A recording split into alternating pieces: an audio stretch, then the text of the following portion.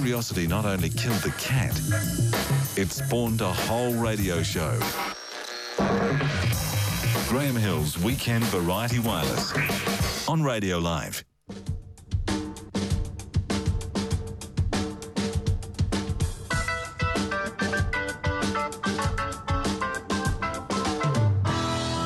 Just to repeat, the ex-Jehovah's Witness on YouTube, who's really even and straight up and lovely. His name's Telltale. You'll just go to YouTube and type in Telltale. That will get you straight there. Read me a poem. Tim Finn of Split Ends fame and of Tim Finn fame, actually. He reads us a poem he reckons is a cracker and explains why, and we talk a bit about lyric writing in his music. And he also features, it's a bit of a Tim Finn special if you like, because he also features in the lyrics loved by luminaries, which will be between 11 and 12, including Don McGlashan, Chris Matthews, Martin Phillips, who else? Oh, crocky, Sean Donnelly, Buzz Moller, Jordan Luck. They're all lined up with their favourite lyrics between 11 and 12. Don't miss it. It's great fun. Next up, though, John Dibvick and his letter from America. Good evening, everybody. Graham Hill's Weekend Variety Wireless on Radio Live. That's Homer. The U.S. is the least qualified guy. But look what they are doing today. Yes, this guy is telling us. Today. It's better for U.S. to shut up. Today. Hello. What are we doing today? Least qualified guy. Oh, boy, I tell you what, that's me at a lot of times. A lot of times. Son of a bitch. How's your week been? Been good. You big yank. Been really good. Thursday night, we had the turkey, mashed potatoes, gravy, cranberry sauce. You did this? Yeah, oh, yeah. I had my family and a few friends over, and it was great. It's just flipping brilliant. I like it here. I liked it in America. I like the holiday. So it's Thanksgiving for... thank goodness for a couple of English-speaking American Indians. American Indians. You know, and the guy that helped him out, he was captured as a slave and was shipped over to England, spent a couple years there, and then escaped and made his way back. I always find that fascinating. How do they escape and make their way back? I know, making their way back. It's so much harder in the oldie days. Yeah, exactly. What do you go down to the dock? You got to find the ship. How you're going to live on it. Yeah. And then, so the most amazing thing with those the pilgrims who went over there and found it a bit tough. The first Native American they saw, they said hello, and he said, "Oh, hello." Exactly. How do you do? Because he picked up a posh accent in London. Exactly. What a break that was. Oh, hello.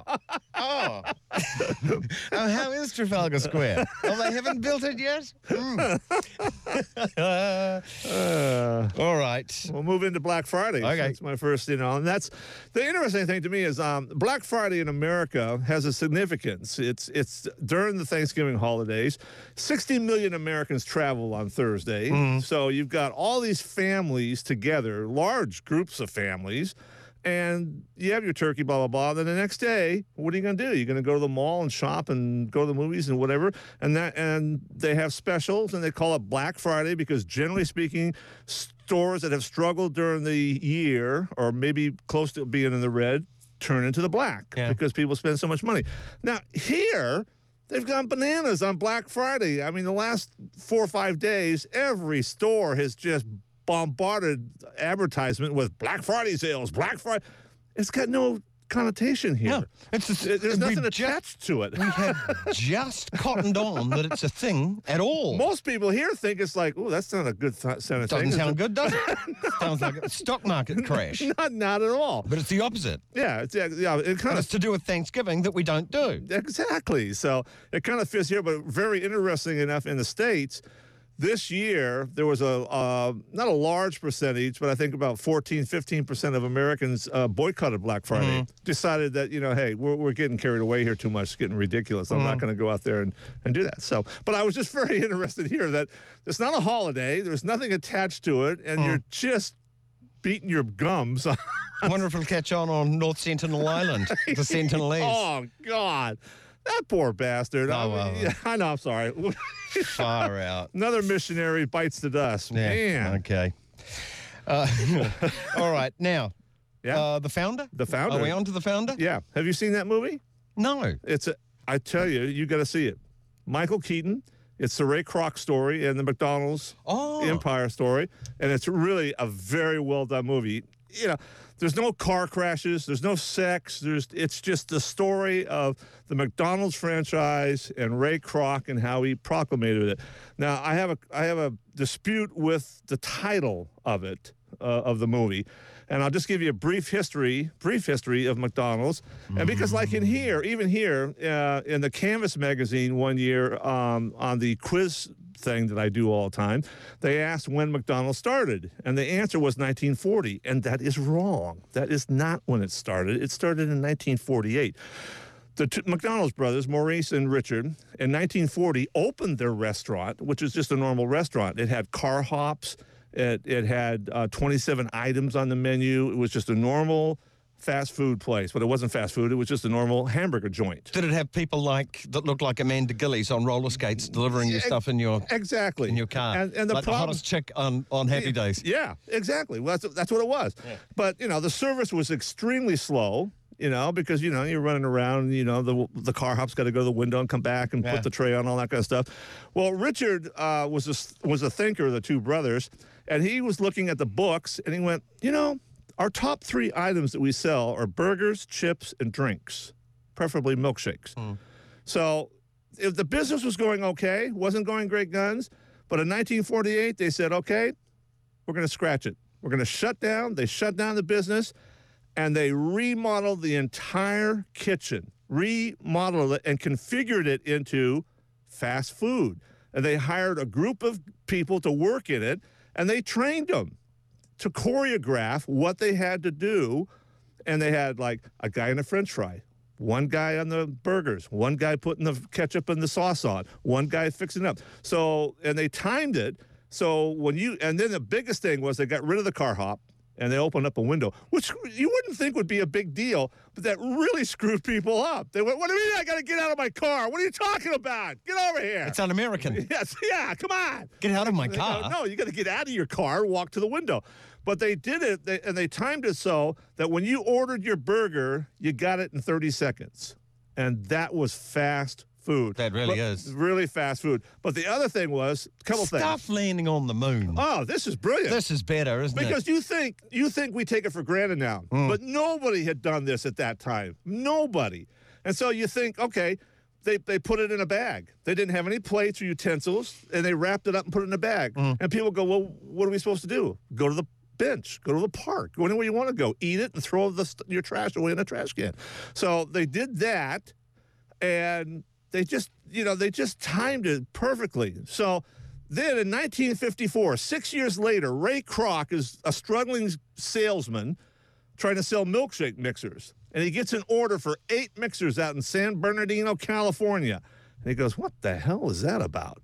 So he drives from Pennsylvania all the way out to California to check it out. And the McDonald's brothers, gave him a tour of the place and showed him exactly what they were doing. And he was a business guy, and he went, bingo, franchise. We need to franchise this thing. So it took a while for him to talk him into it, but he eventually got the franchise thing going, and he developed the McDonald's Corporation, which was they bought the land, they had the whole deal, and he really screwed the McDonald's boys. I mean, just screwed them right over. Eventually, in 1961, he bought them out for $2.7 million, which, in those days was a lot of money. So, but he was really an asshole.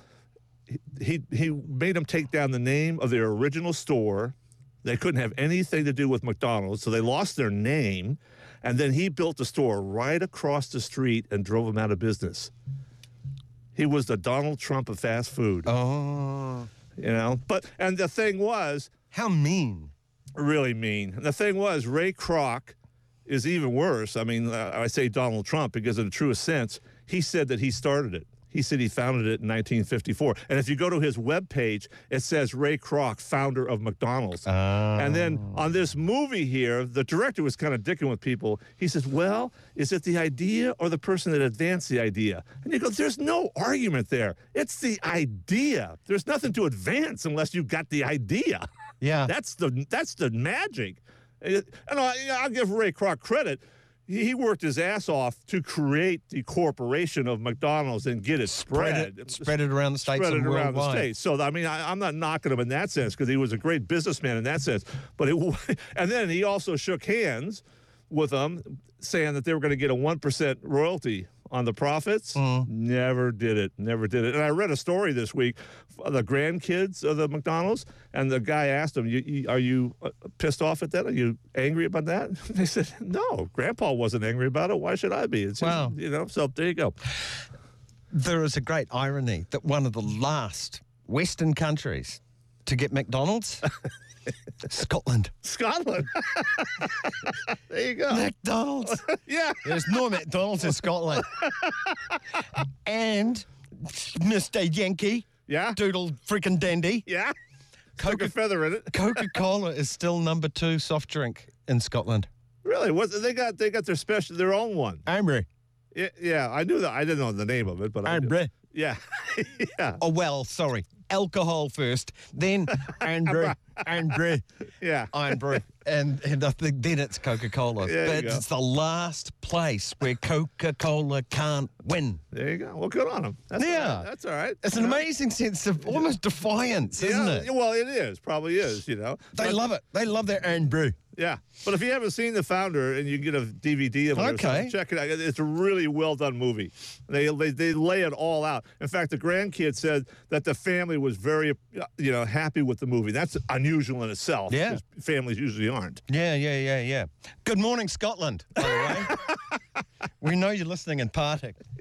Now, something doesn't seem quite right here. Well, this is, I'm going to just tell you a little bit of stats about the Senate and the House of Representatives. There's 100 senators, and there's 435 House of Representatives.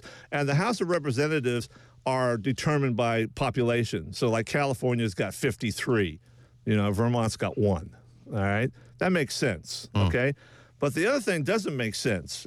California has 40 million people. They get 2 senators. South Dakota and Montana have less than 1 million people. They get 2 senators. Vermont gets 1 representative. They get 2 senators. So it's out of balance. Something's going to change. Well, no, isn't that a balance? No, it's not a balance between No. areas that might be important that have Because not many people Donald in Trump them. got elected. It's all America, John. No, it's not, because Donald Trump got elected by only a little over a third of the population. Knew you'd bring it back to sour Well, grapes. I'm just telling you, there's something wrong with that system. If you Because get- Trump was elected. no, it has nothing to do with that. It does actually. Yeah. You want to get down to brass tacks? Yeah. Goddamn right. Okay. Okay. Trump's very, very bad week. Did he have a very bad week, did he? Yeah, this was particularly bad. He's been grumpy since they got wiped out in the midterms. I mean, they really did. The Democrats took 38 House seats, which was a crush. I mean, the most since Watergate over 40 years ago. They got over 8 million, almost 9 million more votes across the board. So, a lot of things just not looking good for him. He's been grumpy, but he's just really had a bad week this week. First of all, he attacks General McRaven. General McRaven is a Navy SEAL who was responsible for the killing of Osama bin Laden. He's the one that organized the raid. And Trump comes out and says, well, he should have done it sooner. And everybody goes, well, it's not his responsibility to find the guy. That's the CIA's problem. Once they found him, he went in and did the job. So Trump is going around. I mean, really. He's saying this because he just doesn't want Obama to look good about anything. I guess. I mean, where did this come from? I mean, he just goes baloney on that. Then he refutes the CIA this week. Apparently the CIA is listening on a phone call, and this Mohammed bin Salman, the Prince of Saudi Arabia, ordered the killing of Khashoggi, the U.S. resident journalist. And Trump goes, nah, I'm going to go with bin Salman. Do we know he did order? Look, I bet you he did. But do we know? Have you got strong evidence? They say they've got a recording of him Of the death? No, of him talking to his brother. Oh. Who said, "Get this done." Oh. So, But that doesn't. Oh, okay. Does that mean he organised it? Probably, yeah. Yeah. I reckon probably. They're trying to cover their tracks because it ended up in a bloody mess. well, I mean, but I mean, Well, how else was it going to end up? But a bloke enters an embassy and suddenly disappears? Peers? Yeah, exactly. But the thing was, his intelligence agencies say this, and he continually goes against his intelligence. He did it with Putin. Putin said, I didn't interfere in the election. Oh, okay.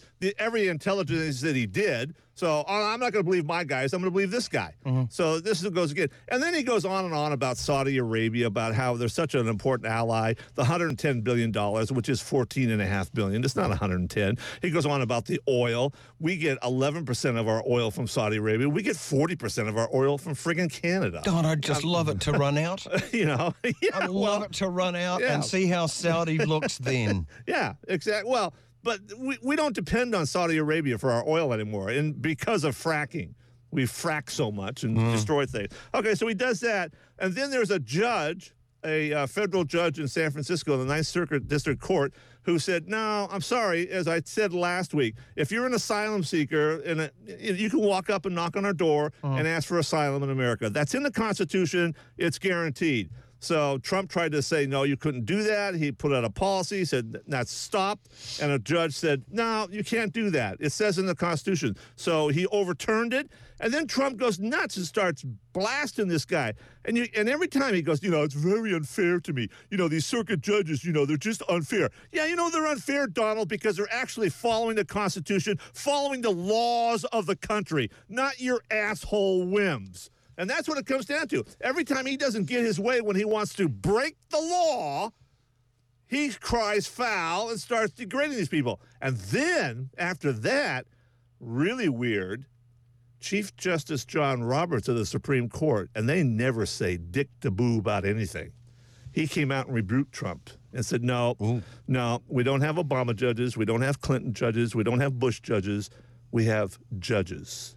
And they do a great job, blah, blah, blah. I mean, and everybody was going nuts because this guy, John Roberts, is about as conservative as he's a Chief Justice, and he's been on the court a long time. He's a very conservative guy, and he came out and rebuked. And then Trump gets... Well, there's a new meaning to conservative now, because Trump doesn't fit that either in a lot of ways. Not at all. You're right. It's because this is a left field president. Exactly. So, so then he gets into an argument with him and starts twittering about him, going back and forth.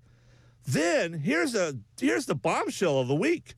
We got a semi-bombshell at the end of this, but here's the bombshell of the week. Trump ordered the DOJ to investigate and prosecute James Comey, the former FBI director, and Hillary Clinton. That's going after your political enemies. He can't do that. Once again, folks, it's against the law to do that. He doesn't control the Department of Justice. That's a separate entity. And yet, that's what he thinks. He thinks that this is part of his arsenal and that he can go after anybody he wants for any reason. There's no reason to go after them, but he just wants them because he doesn't like them and they're his political enemy. He's really an ugly, ugly man. Yeah. In all the way. Now, here's the clincher for the week. This ties it up. This ties the whole thing. This isn't going to be if this is the final word. I just wanted to say something about Hillary and John Kerry this week. Oh, yeah? John Kerry saying Europe has been crushed by immigration. Yeah. Hillary Clinton saying this is not good. We can't go down this path. Yeah. This is actually a way for the Democrats to have some kind of empathy with those that don't think immigration, it should be all just open borders. Yeah.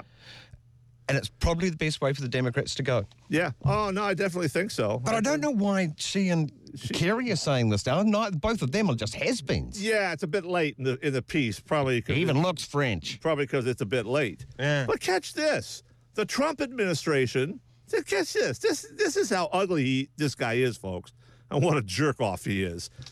They are denying the tribe and the guy that helped the Pilgrims survive the first winter in the New World. Somerset. Yeah. No, this guy's name starts with a T. Oh.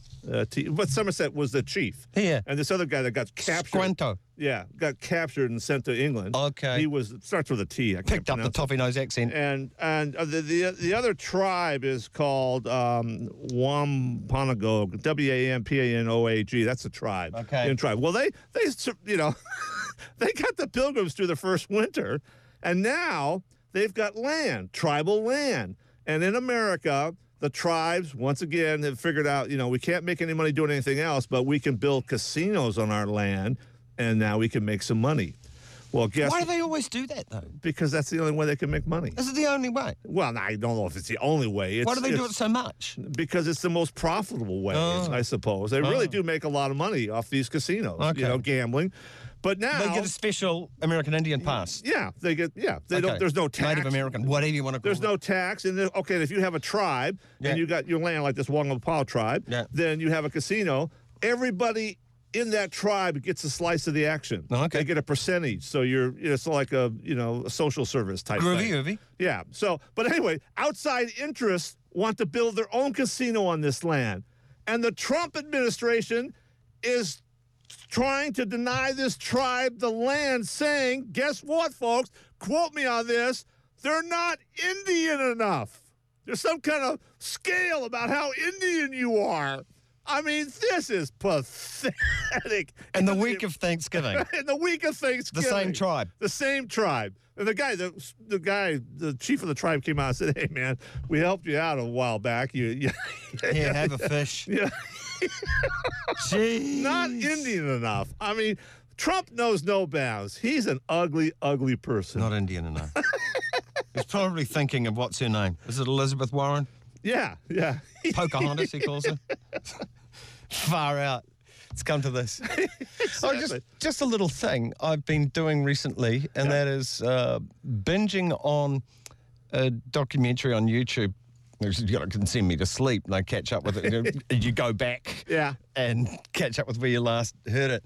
It's about the American Revolutionary War. Oh, yeah. Oh, my goodness. Yeah. I do feel particularly ignorant about it. Yeah. Good 'cause- stuff in there, though. Oh, I had no idea it really went on for so long. Yeah, And 1783. Yeah. Is when it finished. And Benedict Arnold, what he did. I told you, Trump is Benedict Arnold, the bastard general. Screwed our guys. Tried to derail Washington. Because they were he felt unfairly treated Unfairly treated. and swapped over, basically Yeah. sold secrets, didn't Yeah, he? he did. Yeah. He gave away locations and battle plans. And then the bastard got to go back to England and live the posh life in retirement.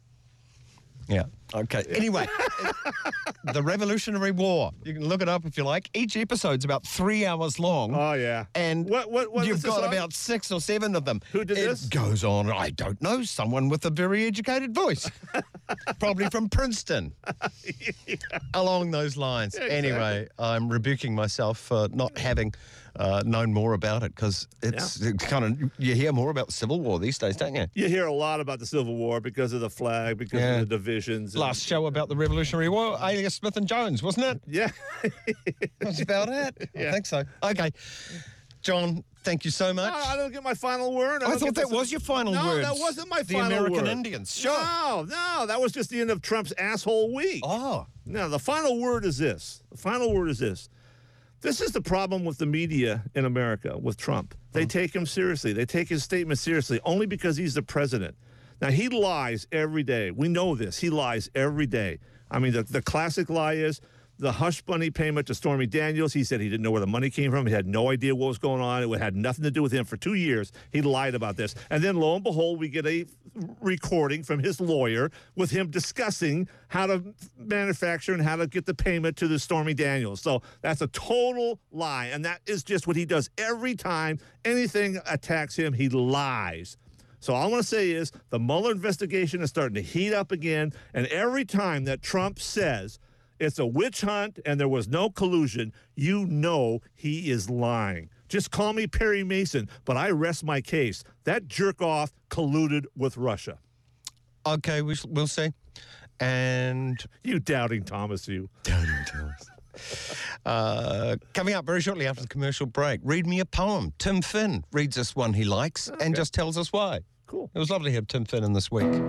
He's very good, you know. Okay, John, thank you so much. Thanks, Graham. Bye-bye. Bye-bye.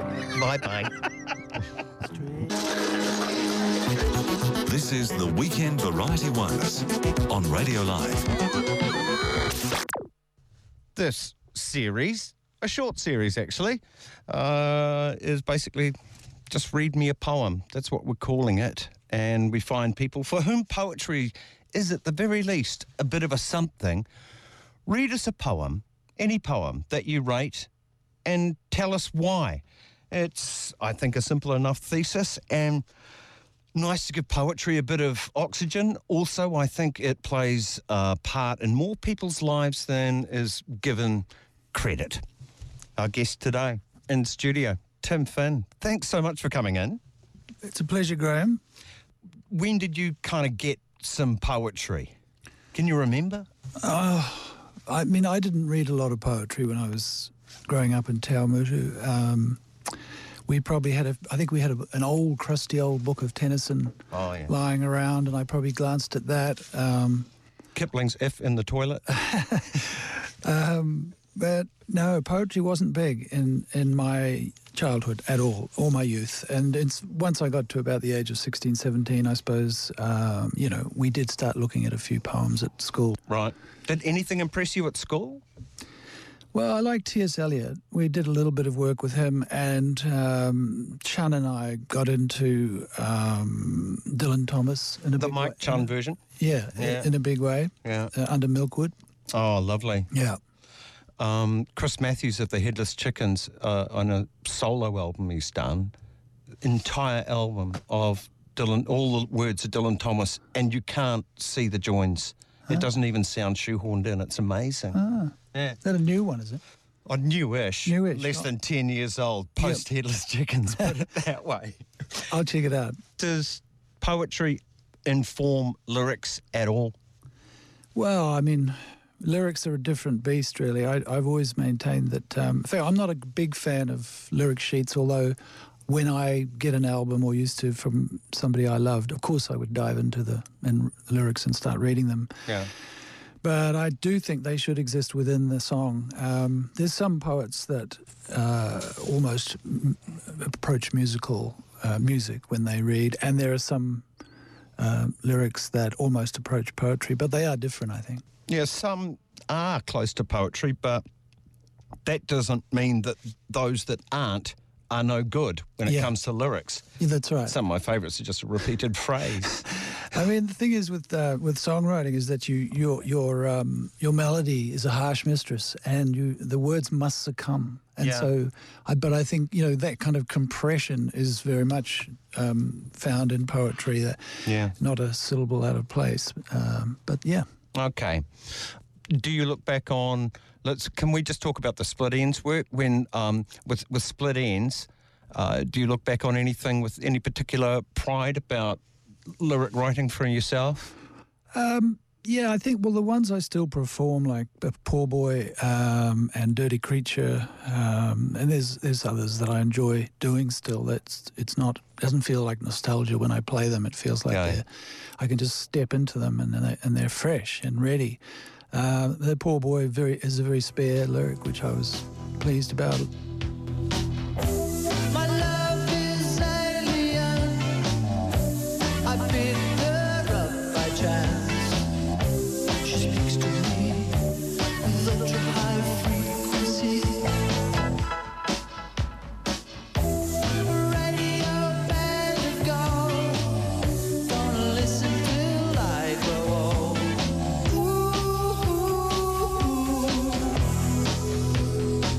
What more can a poor boy do?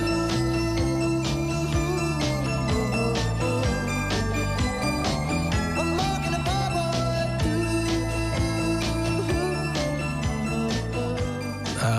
If I erred, it was sometimes on the flowery side. So I love the ones where I sort of had some restraint like that.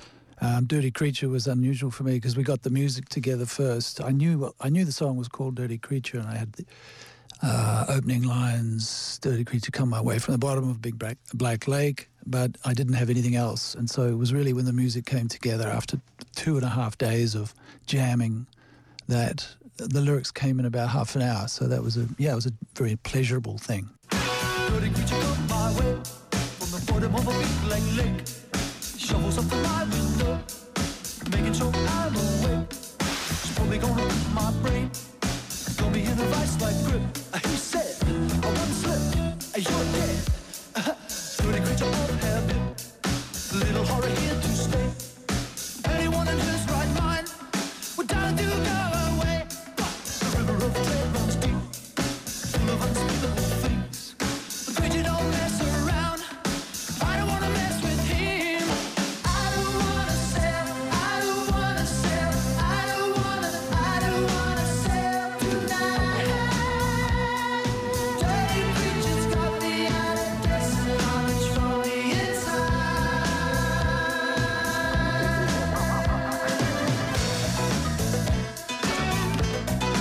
Nice. I got to ask you about Charlie, which is kind of an outlier as far as split ends go, but man, I think it's got good legs.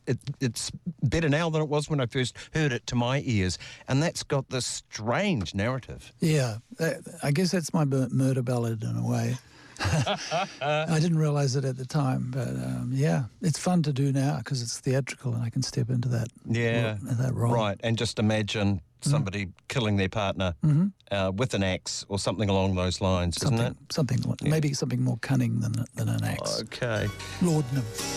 I was eaten up with jealousy.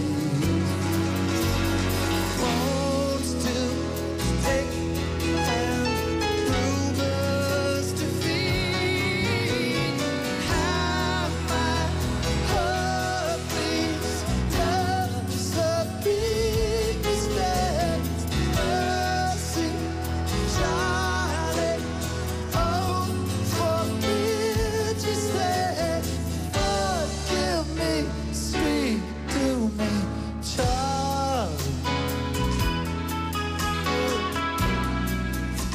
I didn't mean to go there. Sorry. Well, I lead you there. Now, what poem have you picked? I think it's called Music When Soft Voices Die, but I don't know if that's what Shelley called it, but that's the opening lines, yeah. Okay. We found, just through trial and error, the best thing is to read it, then explain why it's good, and we'll hear it again, because it really helps. All right, well, I'll read it. I don't know about Okay. the explaining part. All right. Here we go.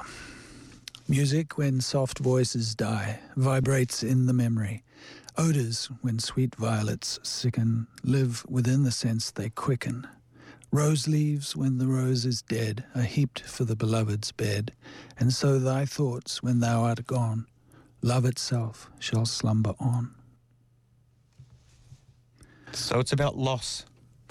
Yeah, well, it's about things remaining too. So it's both, yeah. What you lose in one way, you have in you always. But it's interesting because it's quite simple in some ways, but it's complex too. I mean, love itself shall slumber on. Shall slumber on the bed, or slumber on, as in going on, continuing, and music vibrating in the memory. It's rather lovely, obviously, and I like Sweet Violets Sicken. It's a good counterpoint. I'm not a teacher, so I can't be eloquent about this. I'm just having a bit of a waffle. That's as eloquent as anyone needs to be. Or anyone has been? No, surely. Well, Sam must have been far more CK eloquent. Stead will be impressed with what you said. He'll probably be listening and he'll give you a grade. A very low grade, a C minus.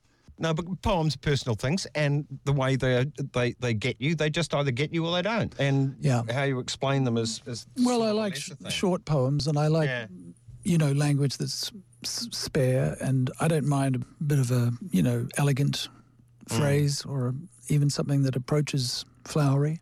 Violet Sicken. That is a good line, isn't it? It is, yeah. Okay. This works. Don't worry. We want to hear it again now that people have thought about it, and it's not in front of them, you see, and they don't know it. So, Music, when soft voices die, vibrates in the memory. Odors, when sweet violets sicken, live within the sense they quicken. Rose leaves, when the rose is dead, are heaped for the beloved's bed. And so thy thoughts, when thou art gone, love itself shall slumber on. lovely. Tim Finn, thanks heaps. You're welcome. Now, everyone else has grabbed two because there was no holding them back, and we can make up the rules as we go, so who cares? Your second choice Yes, is a poem sort of about a poem, in a way. in a way. I mean, it's a homage, I think. It's John Clarke's, I suppose, parody, but that seems too small a thought. He has a book that he wrote where he does parodies of famous poems, famous poets, as if they all were Australians. And this one I'm going to do is it's working, let's say, with a T.S. Eliot poem, a famous one, Love Song of J. Prufrock.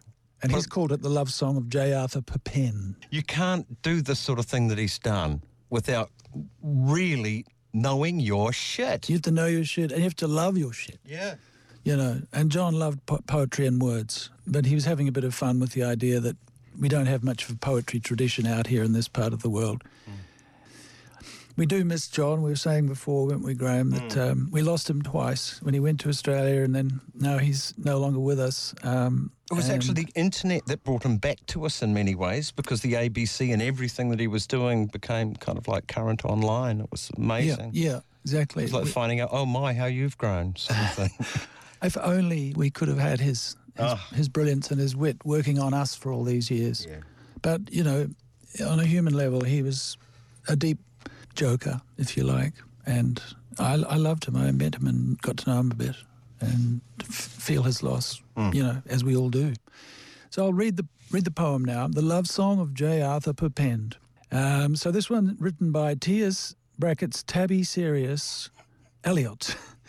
He was born in Malakuta, went to school and university in Melbourne, qualifying as a surveyor in 1915. Among his other works is Old Ponce's Book of Practical Webbers. Let us go then, you and I, while there's still time to read and classify, measuring the margins on the little Fay barometer that marks the calibrations of our talk.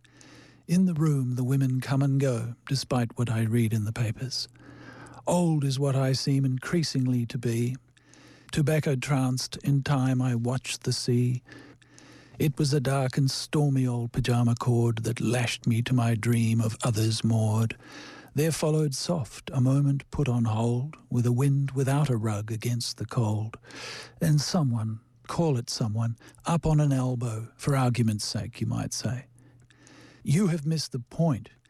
You have completely missed the point. In the room the women come and go, but not, perhaps regrettably, with me. Yeah, he knows his Elliot in order to turn that round. He does, yeah. It's delightful. It's a beautiful thing. I just want to ask you while you're here, one of my favourites of your solo stuff, we talked very briefly about your lyrical stuff with Split Ends, but Straw to Gold is one of my favourites of yours, solo-wise. Thanks, Graham. Yeah, that was on the album The Conversation, and it was a really wonderful record to make. It was... there were four of us, me, Brad Adams on guitar, Eddie on keyboards, and Miles Golding, who was the violin player in the first Split Ends lineup. So it was a beautiful quartet. We had a wellspring of memories to draw from, but we all got into the moment together, and yeah, I loved it. So in a way, I think it's probably my favourite album of all my solo records, but thanks for choosing that one. I love the way the third chord seems wrong, but it's right. Do you know what I mean? It's like there's Eddie doing a little bit of fist piano. Yeah. Straw. It gives it a... Yeah. It's got that almost medieval quality Yeah. when you play a fifth like that. And it was a bit of an accident in a way. It was sort of the way that I was misplaying it on the guitar. Oh, really? Yeah. Bit of naivety never went astray. Straight to my head, every word that he said, but you helped me to see the truth instead. Time moves us on, innocence has gone, scattered like the seeds that we blew upon. I've done my time. searching, but the trail went cold. I've done my time. I was clutching at straws. You have turned to gold.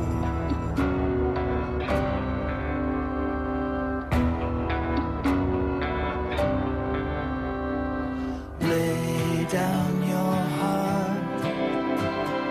Break the world apart.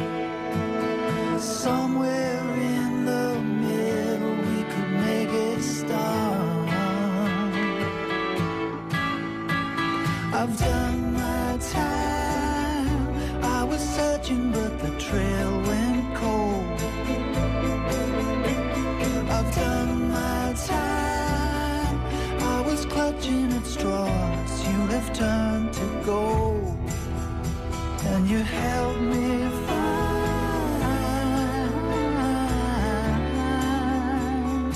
Peace of mind.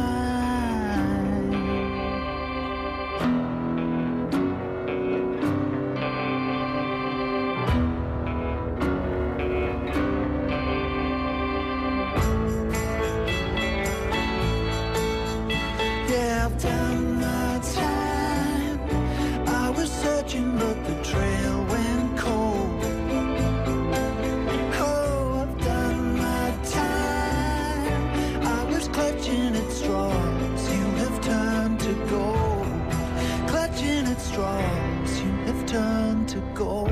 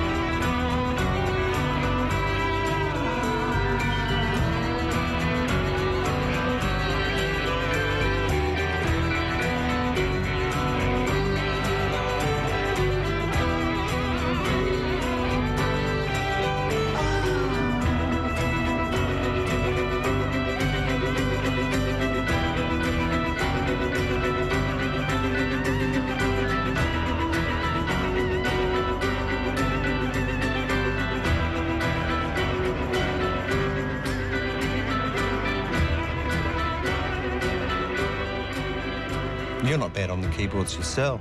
I love playing the piano. I play it every day. And the trouble is my son does now too. He's 20, and so there's two of us bashing away because we've got a grand and an upright, and so it's luck of the draw which one you get. And my wife Marie and our daughter Elliot sit in the middle of the house, and we're on either end. I misappropriated who, in a way, taught me piano. I thought it was Eddie Rayner, but it ended up being you. I'm trying to learn how to play Time for a Change. Ah. I went, oh, God. A lot of chords. A lot of chords, a lot of stuff going on there. Yeah. The way the first note at the top is different, it's out of key from the one at the bottom at the start.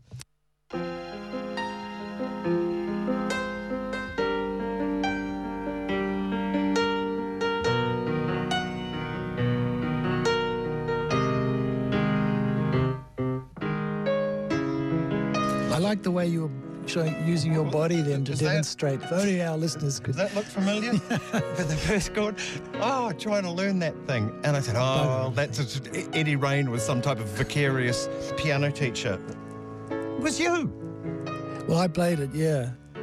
Sorry for giving Eddie all that credit all that time. Well, he's played it many times himself, and he and I are actually working on a slide project together at the moment. Oh, We're trying to lure Noel in, so it's an interesting time. Noel. Yeah, How have you cool. seen his Instagram page?